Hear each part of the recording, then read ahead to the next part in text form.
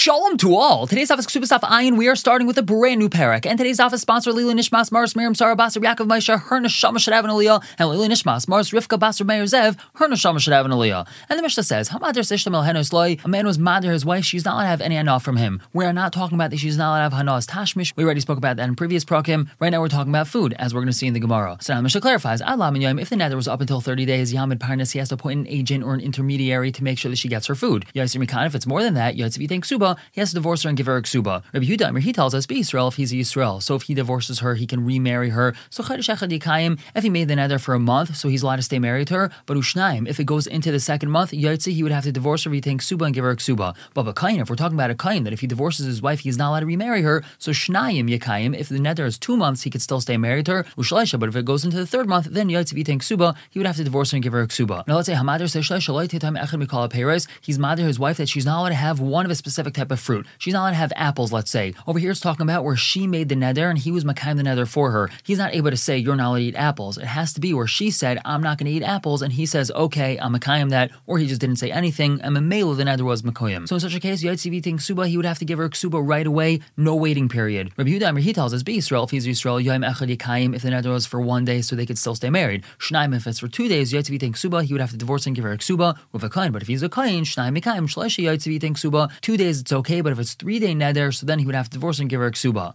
Another scenario, he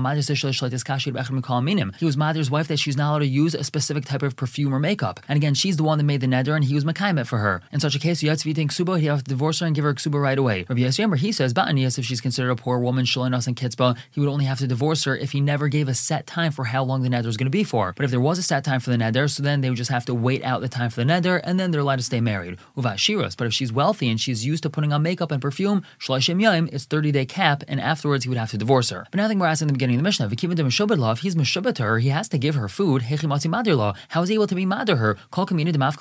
Is he really able to remove that shibud? How could he do that? But we have Mishnah. If she says, I'm making a nether, you can't have any benefit from what I produce. And it's he doesn't have to be made for that. Alma, we see from here, since she's meshubet to him, she has to produce certain things and give that to him. She doesn't have the power, she doesn't have the koyach to take away the shibud that she has to him. So over here in our Mishnah, he's meshubet to her, he has to make sure that she has mezainas, she has food.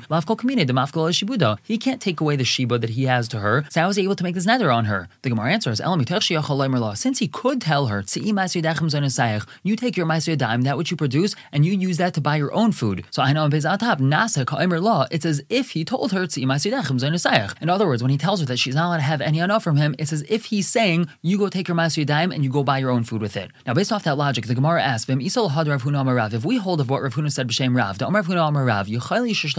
woman's able to tell her husband, I don't want you to feed me, and I'm not going to produce ma'aseh yadayim, I'm not going to go to work, I'll go figure out my own food. So then when she says, that which I produce is usher to you, why would he not have to be made for that? Lema, why don't we say, since she could say, I don't want you to feed me, I'm not going to produce anything, it's as if she told him, the same way that when he's mad to her, we look at it as if he told her, you go take your own money and go buy yourself food. Why don't we say the same thing, that when she tries to ask her ma'aseh yadayim to him, it's as if she's saying, I'm going to take my own money and I don't want you to buy me food. So Gemara says, you're right, we have a different way of explaining the Mishnah. Elo, don't say that naseh, it's as if he said it. Elo, what really happened over here is ba'aymer, he told her verbally, you take your ma'aseh yadayim and you buy your own food with it. The Gemara asks, if that's really so, so why would he have to appoint an agent to go feed her? She's using her own money to buy her own food. He doesn't have to appoint a parnas. So we answer with sapka, that's because she doesn't have enough money to buy all her food. We ask sapka, if she doesn't have enough money to buy the food that she needs, the question goes back to its place. How is he able to be mad to her if she doesn't have enough money to buy herself food? So Ravashi answers,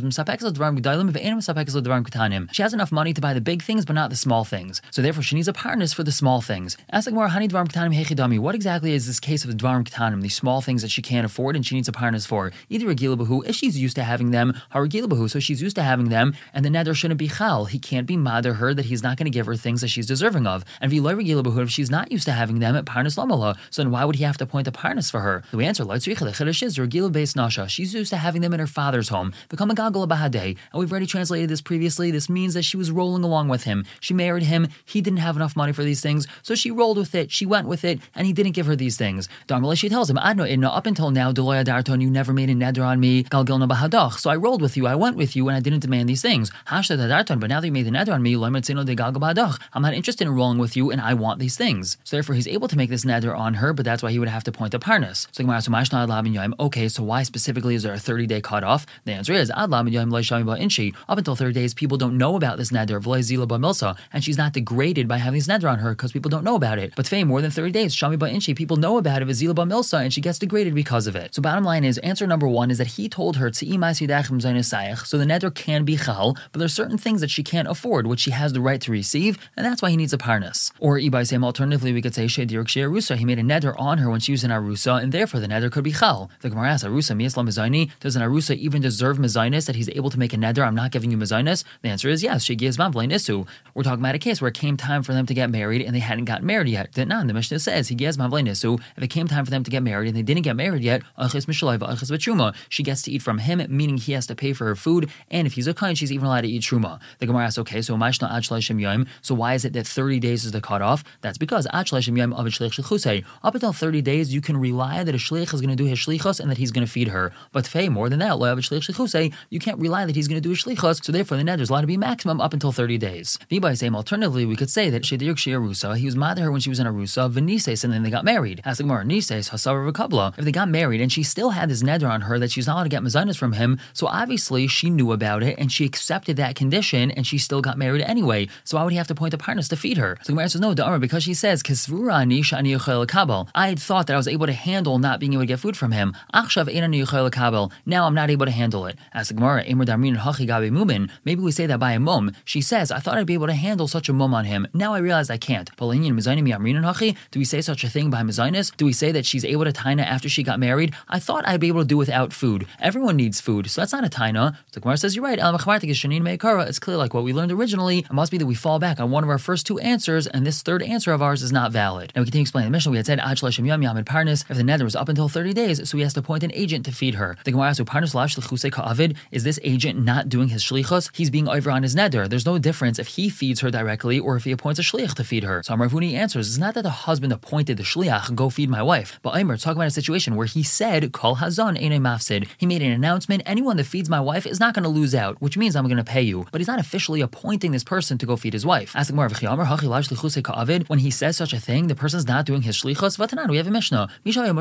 A person that was thrown into a pit. Va'amarni says, anyone that listens to his voice, he should write a get for his wife. Someone who hears him can write a get and give it to his wife. And we know that the only way a get can be given over is if there's shlichus, is if these people were appointed to give a get. So we see that when a person makes such an announcement, that fellow is considered his shliach. So Gemara says, is that really so? Hasam, over there when the guy's in the bar, Amar, he said, yichtav, he shall write it. So that's a clear directive that the person should go and write a get and give it to his wife. Hach, over here, Mika Amar Yazan, did the person say, whoever hears my voice should go feed my wife? Kol hazan ka Amar. All he said was, whoever feeds my wife is not going to lose out. So that's not officially appointing the person as a shliach, and there's no problem. Ask the Gemara, we still have a problem. Va'amar Vami said, B'deleka, when there's a fire on Shabbos, Hitiru Loimar, Chachamim permitted this person to say, Kol ha'mechabe eine mafsid. Anyone that's going to extinguish my fire, he's not going to lose out. Which means that when there's a fire in this fellow's house on Shabbos, Lo'eleinu, it shouldn't happen, he's allowed to make an announcement around a bunch of goyim that are there, whoever extinguishes the fire is not going to lose out. But when we make a diuk, B'deleka, it specifically says that it's talking about a fire. Lemute mai, what's that coming to exclude? Lav lemute kagavna, isn't that excluding our case? That he's not allowed to say, whoever feeds my wife is not going to lose out. The Gemara says, Loi lemute shar yisurim to Shabbos, it's going to exclude other yisurim of Shabbos. If there's some sort of other isser on Shabbos that he wants done for him, he's not allowed to say, whoever does this isser for me is not going to lose out. Only by deleko, only when there's a fire, he's allowed to say it, not with other yisurim of Shabbos. But over here, we're not talking about Shabbos, he is allowed to say, whoever feeds my wife is not going to lose out. But Amos of Rabbi, he asked the following question, a person has an isser, he's not allowed to benefit from his friend. But he doesn't have what to eat. Reuven made a neder, he's not going to have benefit from Shimon, but now Reuven doesn't have what to eat, and Shimon wants to help him. So Shimon is allowed to go to the storekeeper that he knows. He knows this guy, he's the guy that runs the local makolet, and Shimon knows him. And Shimon can tell him, Ish pleni mudar hanami meni. That fellow, he's not allowed to have enough for me. I don't know what to do for him. So in such a case, who knows in loy, the chanvini, the storekeeper, the makolet owner, can give food to Reuven, and then he could come back to Shimon and take payment for the food. So what do we see from here? It's only in such a situation that's permitted. But using the wording of whoever feeds this person is not going to lose out, you're not allowed to use such wording. It doesn't say that Shimon's allowed to go to the storekeeper and say, whoever feeds Reuven is not going to lose out, he has to specifically use the wording, Ruvain's not allowed to have benefit from me, I don't know what to do in such a situation. So Gemara says that's not a problem with our Mishnah. Let me buy a ka'amar. It's a let me buy a kol hazon eine mafsid. For sure, if a person says kol hazon eine mafsid, dula alma ka'amar, he's just announcing that in random to whomever happens to be listening to him. That's for sure permitted. Avol hai, but in this particular situation, given the ragel etzlai, since Shimon always goes to this makolet, and the guy who owns makolet knows him, the ka'azl ka'amar lay, and now Shimon's going to this makolet guy and saying, I don't know what to do about Ruvain. He's not have benefit from me, but he doesn't have any food. What am I supposed to do? So command amar lay zil havle at dummy. You might think that it's as if he's telling him, go give him food, and it would be usher. Kamashmulan, the chiddush is that even in such a situation, it's not usher. But for sure, if he announces at random, whoever feeds my wife is not going to lose out, or whoever feeds Ruvain is not going to lose out, of course that's permitted. Now focusing on this case that we just mentioned, Gufa, Hamudar Hana Mechaver, if a person was Mudar Hana from his friend, Ve'elam HaYochel, and the fellow doesn't have what to eat, he go to my kole guy that he's used to going to, and he could tell him, Ish plenty Mudar Hana Many, that fellow's not allowed to have benefit from me, I don't know what to do for him. Who knows, in the makolet guy could give food to Ruvain, and he could come and take payment from Shimon. Now let's say Beiso live nice, Ruvain has to build his house, or has to put up a fence, or he has to cut his field, and Ruvain's not able to accomplish any of this, but he's not allowed to have benefit from Shimon. So Shimon's allowed to go to his workers, and he's allowed to tell them, Ish plenty mudar hanami many. Ruvain, he's not allowed to have benefit from me. I don't know what to do for him. He needs his house built, he needs his fence put up, he needs his field cut. So Hein Eis and Imai, these workers can go do work with Ruvain, and then they come back to Shimon and they get their wages. Now let's say Ruvain and Shimon are going along the way together, and Ruvain doesn't have what to eat. So Shimon can give this food to somebody else as a present, and Ruvain can now take this food from this other person and he could eat it, and that's permitted. If there isn't anyone there, Shimon could put this food on a rock, or on a fence, and he could say, whoever